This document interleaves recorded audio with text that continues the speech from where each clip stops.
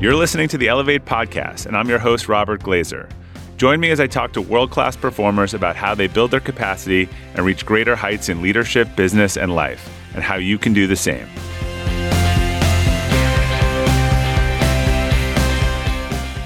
Welcome to the Elevate Podcast and another edition of Weekend Conversations. Each week, we'll take a deeper dive into an article or interview that I shared during this week, often a Friday forward. And joining me to help is Mick Sloan, co-producer of the Elevate Podcast. How's it going, Mick? Good. How are you, Bob? I'm good. Week's flying by. Yeah, well, the week's already over when people listen to this. Yeah, so this is Wednesday, but it's Saturday for those who are listening.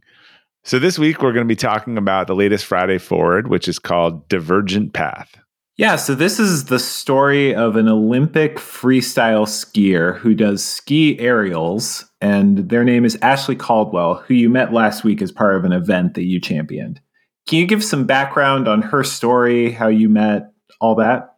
Yeah, so I was running an event for a group of business leaders from an organization called YPO and their families, and it was around a World Cup champion event. So we wanted to have someone related to the event come speak to the families. And someone had given me Ashley's name and said she'd be great. And she was a gold medal aerialist, which is crazy if you've ever watched ski aerials. I think it's got to be the worst parent sport in the history of the world. Not that it's hard to watch, but I can't think of anything more nerve-wracking.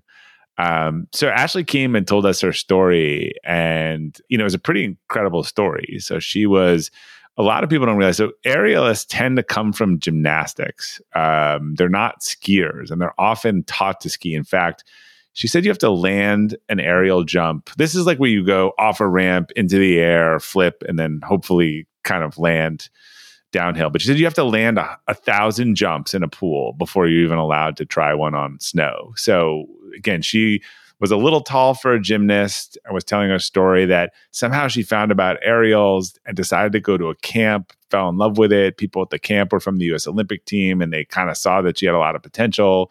And pretty soon they kind of asked her to come to the development center, 14 years old. And that really meant leaving school.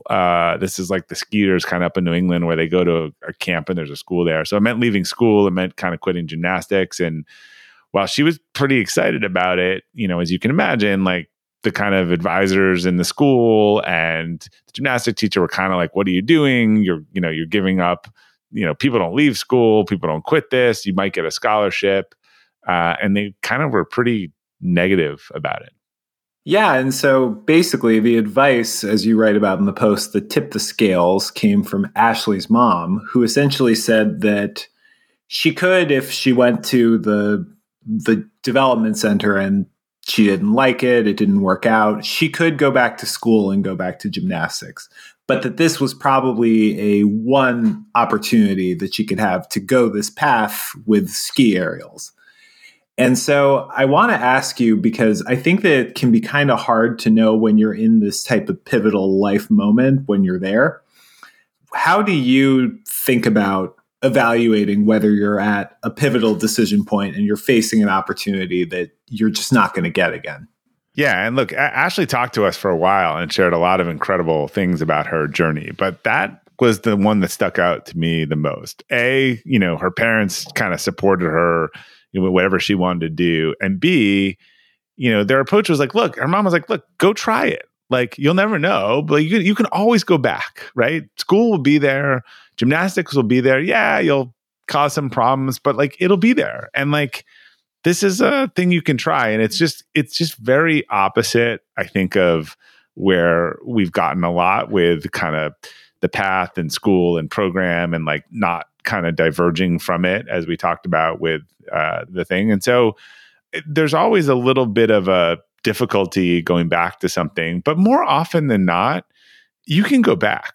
You take a new crazy job and you leave on good terms, you can often go back to the last job. If you leave on bad terms, maybe not. I think we underestimate, our ability to go back to something if it doesn't work out. And look, for every Ashley, let's be realistic, there's probably a whole bunch of Sarahs and Matts and Steves and Kates and otherwise who this didn't work out. But I'm also not sure that their life was ruined. otherwise. Just the risk that they took or the thing they tried, didn't work out. And who's to say how it would have gone? I mean, she, as you said, she was tall, so that's not a great quality for a gymnast. So she might have gotten into college, and then, the one thing about gymnastics is it's kind of just over very early. There's not a real long career for it, versus like the aftermath that's come after this for her, and winning medals and being part of the US ski team and being around this crowd where people ask her to come in and talk and other stuff that she's done professionally. Yeah, I just wonder oftentimes if we're just encouraging people to be too safe rather than take a risk. Yeah, and so you mentioned that concept both a couple minutes ago and in the post as well, of the path and capitalizing the end path.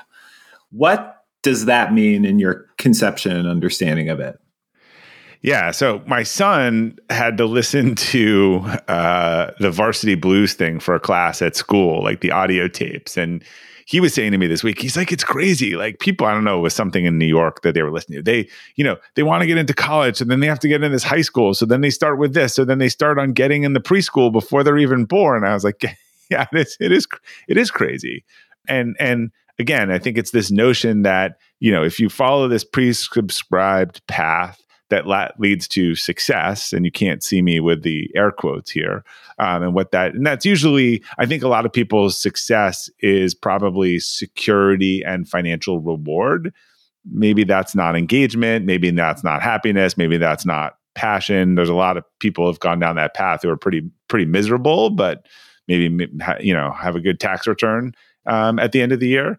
And when you look at school and stuff these days, we have so made it not okay to fail. Like getting an A- is catastrophic. Like you're not going to a top school. Getting a B is just, it's just this whole thing of all this does is discourage experimentation and trial and error and seeing what you like. And all of those things have failure in them. And we've got to figure out how to embrace failure early on when the stakes are low, then start telling people that anything falling off the path is bad, because the reality is it's not. And I think it's also behind massive mental health crisis that we have.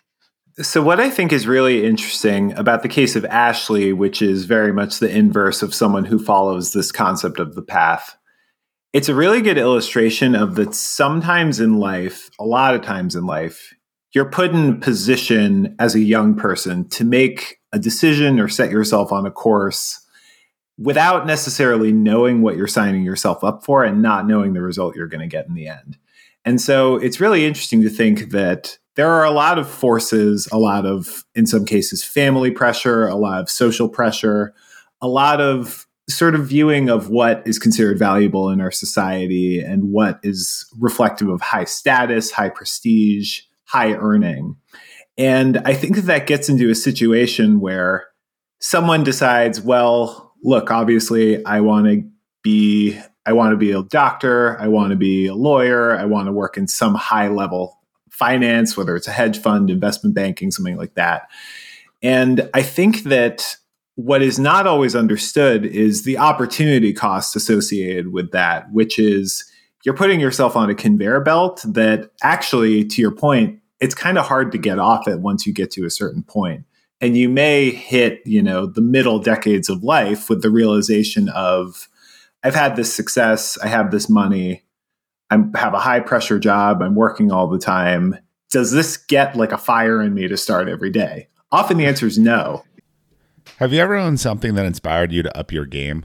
2 years ago, I bought a dual suspension mountain bike for the first time, and it pushed me to ride trails that I had never been willing to try before. When we own exceptional things, they inspire us to do exceptional things. The all-new Lexus GX has exceptional capability that will have you seeing the possibilities you never knew existed. Its advanced technology and luxurious interior mean that wherever you go, you'll never go without. The Lexus GX comes with available dynamic sky panorama glass roof, available front row massaging seats, best-in-class towing capacity, available 33-inch all-terrain tires, and available multi-terrain select. I've seen the new Lexus GX popping up all around my town, and not only does it have the capabilities to take you to new places on and off the road, but it's a great-looking car. The new Lexus GX is ready to raise the bar for you. Live up to the all-new Lexus GX, luxury beyond limits. Experience amazing at your Lexus dealer. When you're hiring for your small business, you want to find quality professionals that are right for the role. That's why you have to check out LinkedIn Jobs. LinkedIn Jobs has the tools to help find the right professionals for your team faster and free. LinkedIn isn't just a job board. It helps you identify and hire professionals you can't find anywhere else, even those who aren't actively searching for a new job but might be open to the perfect role. Case in point, last year I asked the CEO of a major ski resort how he got his job, and he told me that he saw it on LinkedIn and decided to apply. In a given month, over 70% of LinkedIn users don't visit other leading job sites. So if you're not looking on LinkedIn, you're looking in the wrong place.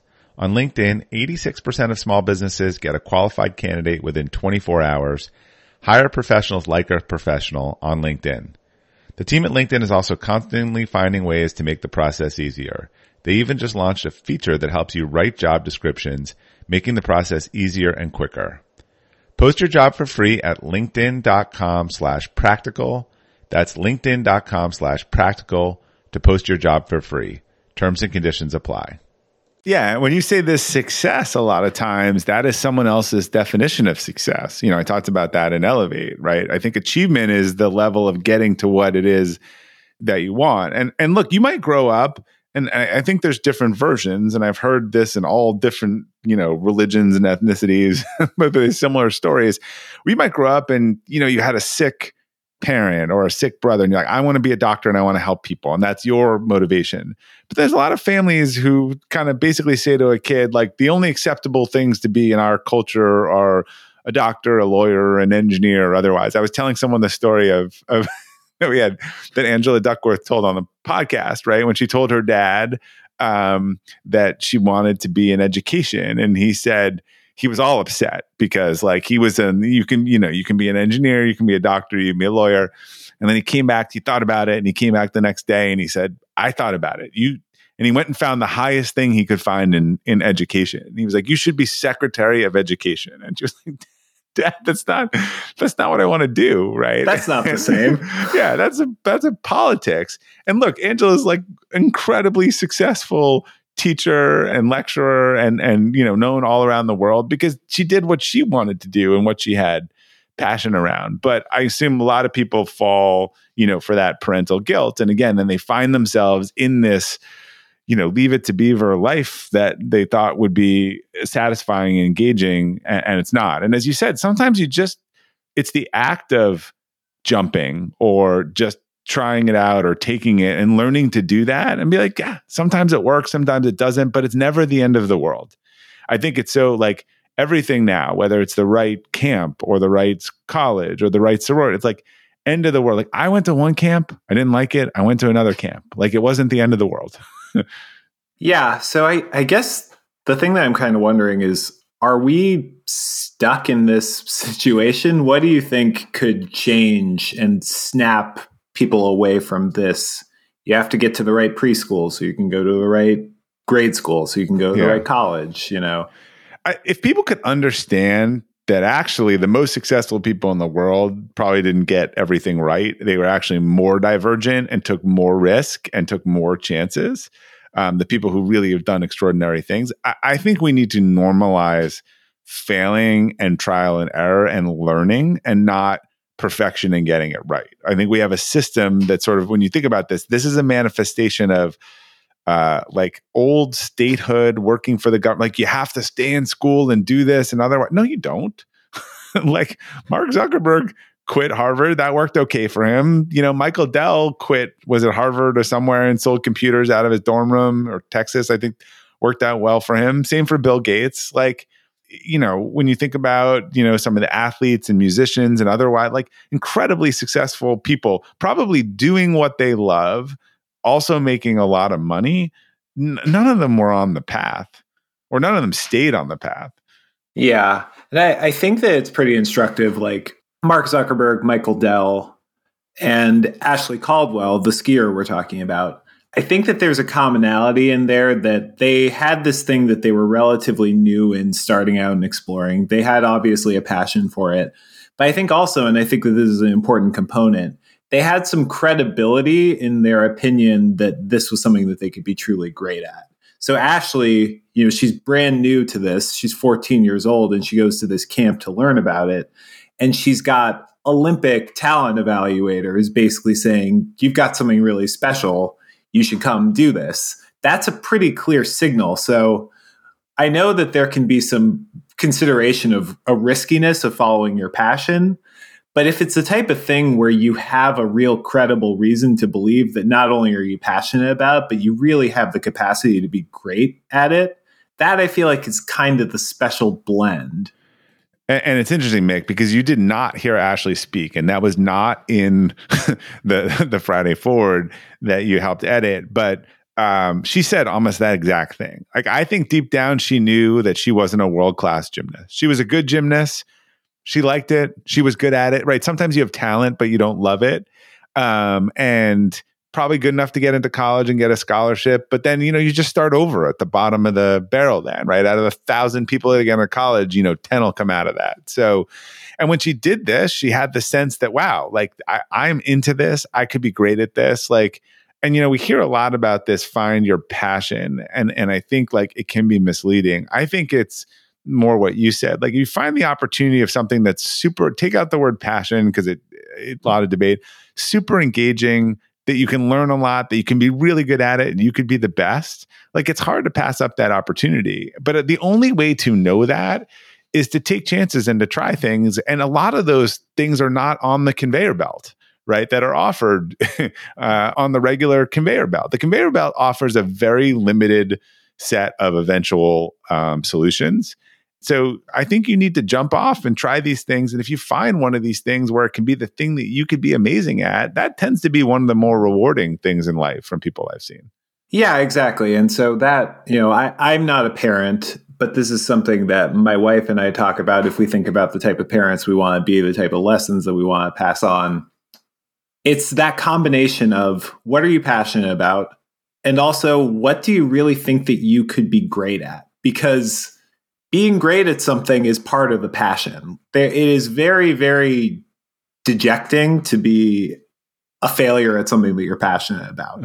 But if you can find that thing that you enjoy and that you can also really, with proper work and training and mentorship, be truly, truly exceptional at, that's the specialty. And you're willing to go out and probably do it every day and practice it every day despite it, because you enjoy the practice, right? That's what makes people world-class. People who enjoy the practice at whatever it is are going to be the best at it. The hours of theater practice, the hours of music practice, the hours of behind the scene, whether it's athletics or business or otherwise. If you hate the practice, then it's hard to be talent will only get you so far. I mean, one of the worst draft picks of all time, NFL, Jamarcus Russell, I think his name was. Yeah.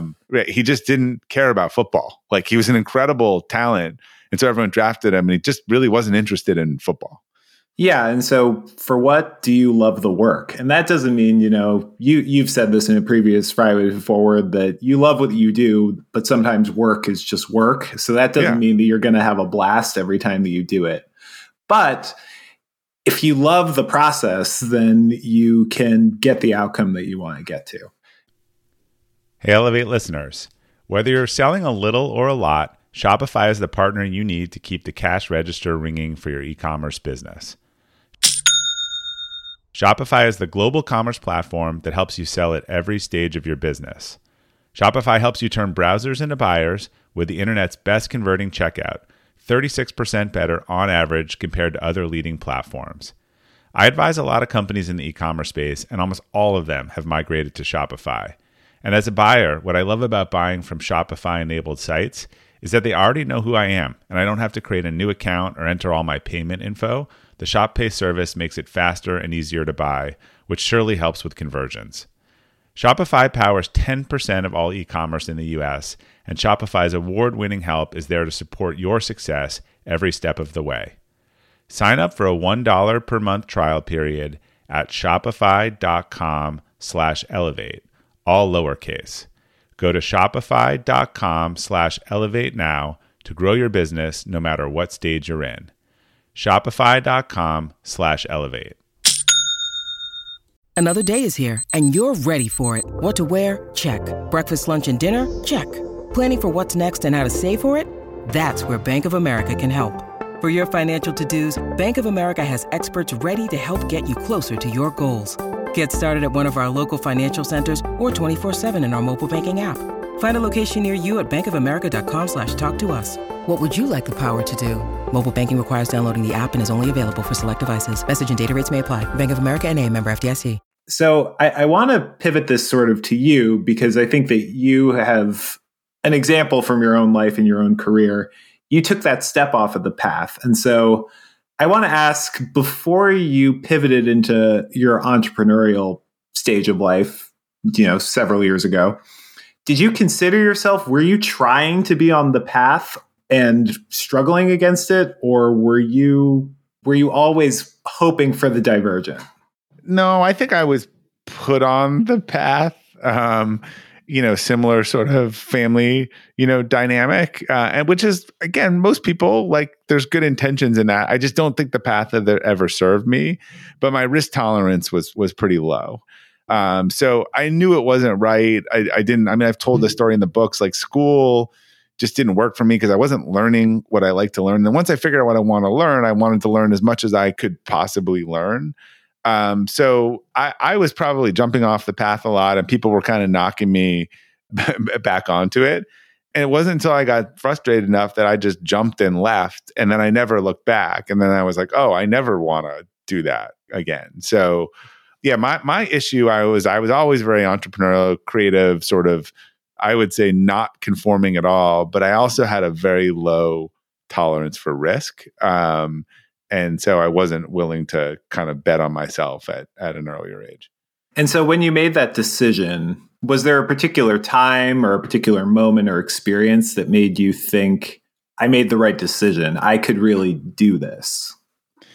Here's the reality, unfortunately, and it was a little bit like this for me, and I think this is the hardest thing for people, is I can't remember, this has been embedded in Friday Forwards, but this is a lesson that unfortunately most people will fail over and over again. And that is, like, when things are good enough, it's really hard to jump off the path. Like, when they're good enough, when you're in a job you don't really like, but you're overpaid and you have some bills. But as soon as you lose that job, or as soon as something happens, or as soon as you have a pretty big failure where, like, it doesn't, like, you might as well jump off because, like, the path is about to hit a wall. So many people made huge transitions by things that weren't their choice. They something happened that forced them to do it, and it ended up being the thing that they were supposed to do. And I think that's probably the hardest thing. I think when we have something happen extrinsically or otherwise, or we lose a job, or the company shuts down, or whatever, and then we sit back. I can't tell you how many people I've had this discussion with, or even people over the years that were kind of leaving, and they say, well, what do you want to do? And they don't say, like, oh, well, I want something like this.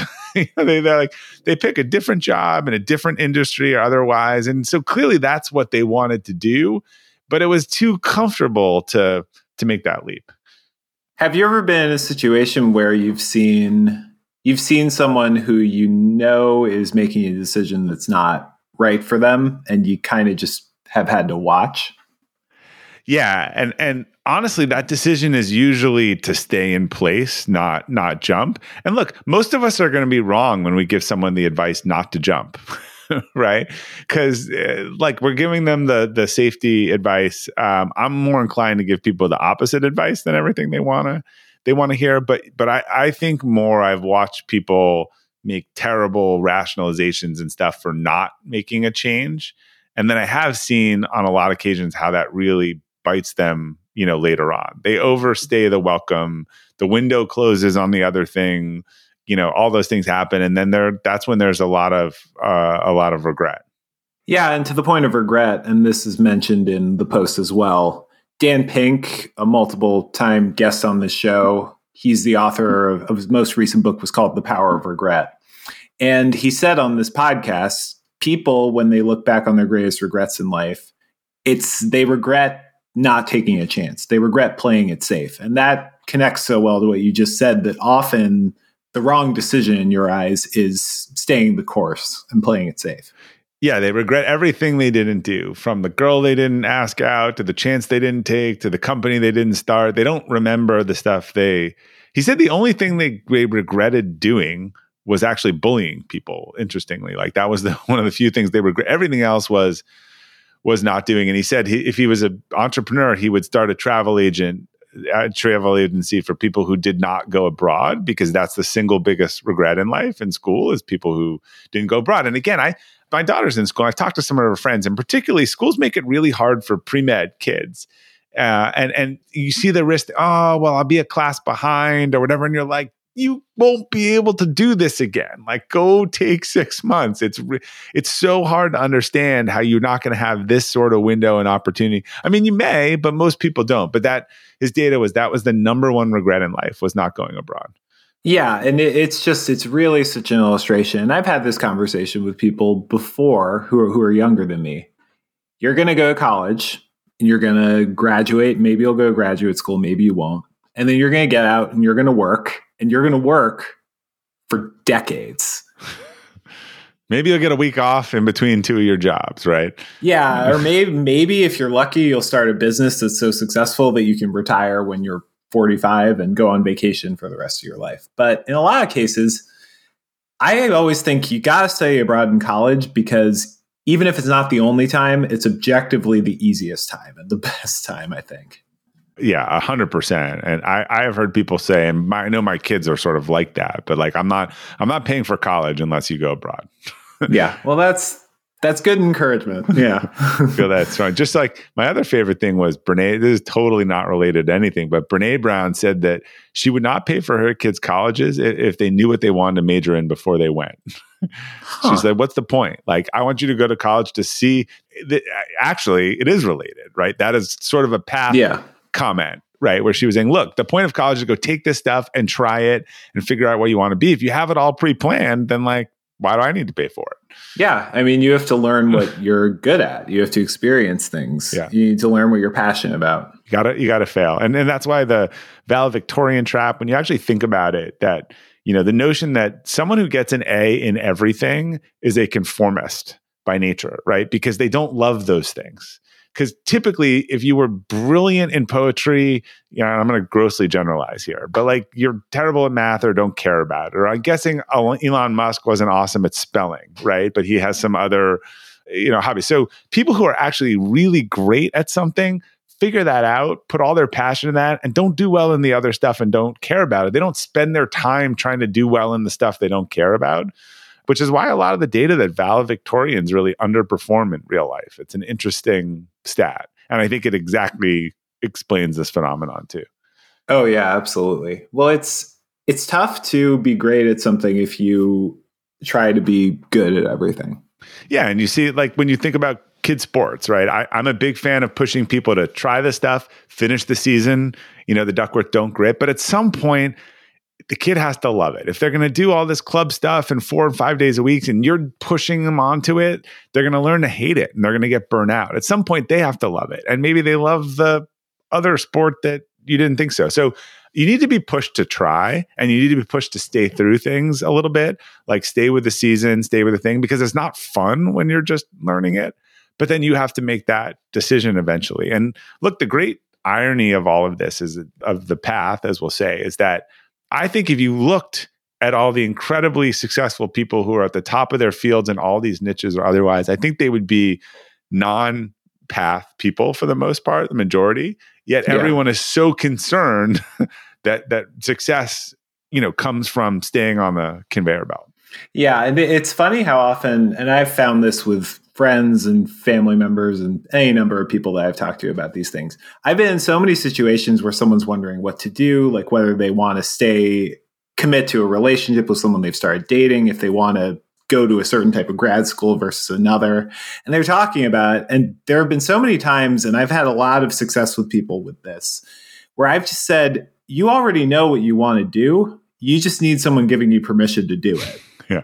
Sounds like a Philip McKernan comment. Yeah. Yeah. And, that often unlocks it. It's like, listen to the alternative that you just can't get out of your head, because there's probably a reason that it's in there. Yeah. And again, a lot of these things, if you try it and it doesn't work out, it is not a fatal failure, right? And there might be some embarrassment or otherwise, but again, you talk to people, they tell you what they learned from that and how they started the business and it failed, and so they knew how to start it the second time, right? If you're repeating all your mistakes, then that's a totally different problem. Yeah, and I mean, embarrassment, get those scars early because it fortifies you for later, and that's important. That is the biggest problem today, is that ostensibly when the stakes are low with kids these days, we are not letting them try stuff, fail stuff, get it wrong. And so then when the stakes are higher and they've never had that before, they don't have that muscle, they don't know how to do it, and it feels like an existential threat. And it's so backwards. You should fail at everything you do as a 5 and 6 and 10-year-old, and then you'll be well hardened for failure later in life. Yeah, absolutely. So let's take it to the quote of the week, which is from Robert Frost. 2 roads diverged in a wood, and I took the one less traveled by, and that has made all the difference. Why'd you pick this one? Yeah, it was the first thing that popped into my head after we came up with the title, Divergent Path. Famous quote. And again, it is this paradox of our time that people can't help following. It feels like the right thing to do is to follow all the footsteps and follow what the crowd is doing. But in 90% of cases, we know that that's not where the best outcomes come from, right? If everyone else is doing it, then it's really hard to differentiate. So I thought that just nailed the concept. Absolutely. Sometimes you just got to go with the classics. Want to take us out? Yeah. All right. Thanks for listening, everyone. If you want to check out the post we discussed today, go to robertglazer.substack.com and look for the post titled Divergent Path. Also, keep your eyes out for future editions of Weekend Conversations, which will be in your feed every Saturday morning. Until next time, keep elevating.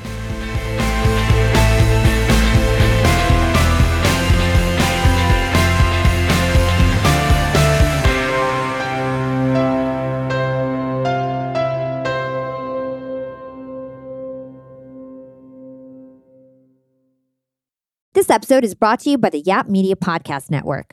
I'm Hala Taha, CEO of the award-winning digital media empire, Yap Media, and host of Yap Young and Profiting Podcast, a #1 entrepreneurship and self-improvement podcast where you can listen, learn, and profit. On Young and Profiting Podcast, I interview the brightest minds in the world, and I turn their wisdom into actionable advice that you can use in your daily life. Each week, we dive into a new topic like the art of side hustles, how to level up your influence and persuasion, and goal setting. I interview A-list guests on Young and Profiting. I've got the best guests, like the world's #1 negotiation expert, Chris Voss, Shark Damon John, serial entrepreneurs Alex and Layla Hermosi, and even movie stars like Matthew McConaughey. There's absolutely no fluff on my podcast, and that's on purpose. Every episode is jam-packed with advice that's going to push your life forward. I do my research, I get straight to the point, and I take things really seriously, which is why I'm known as the podcast princess and how I became one of the top podcasters in the world in less than 5 years. Young and Profiting Podcast is for all ages. Don't let the name fool you. It's an advanced show. As long as you want to learn and level up, you will be forever young. So join podcast royalty and subscribe to Young and Profiting Podcast, or YAP, like it's often called by my YAP fam, on Apple, Spotify, CastBox, or wherever you listen to your podcasts.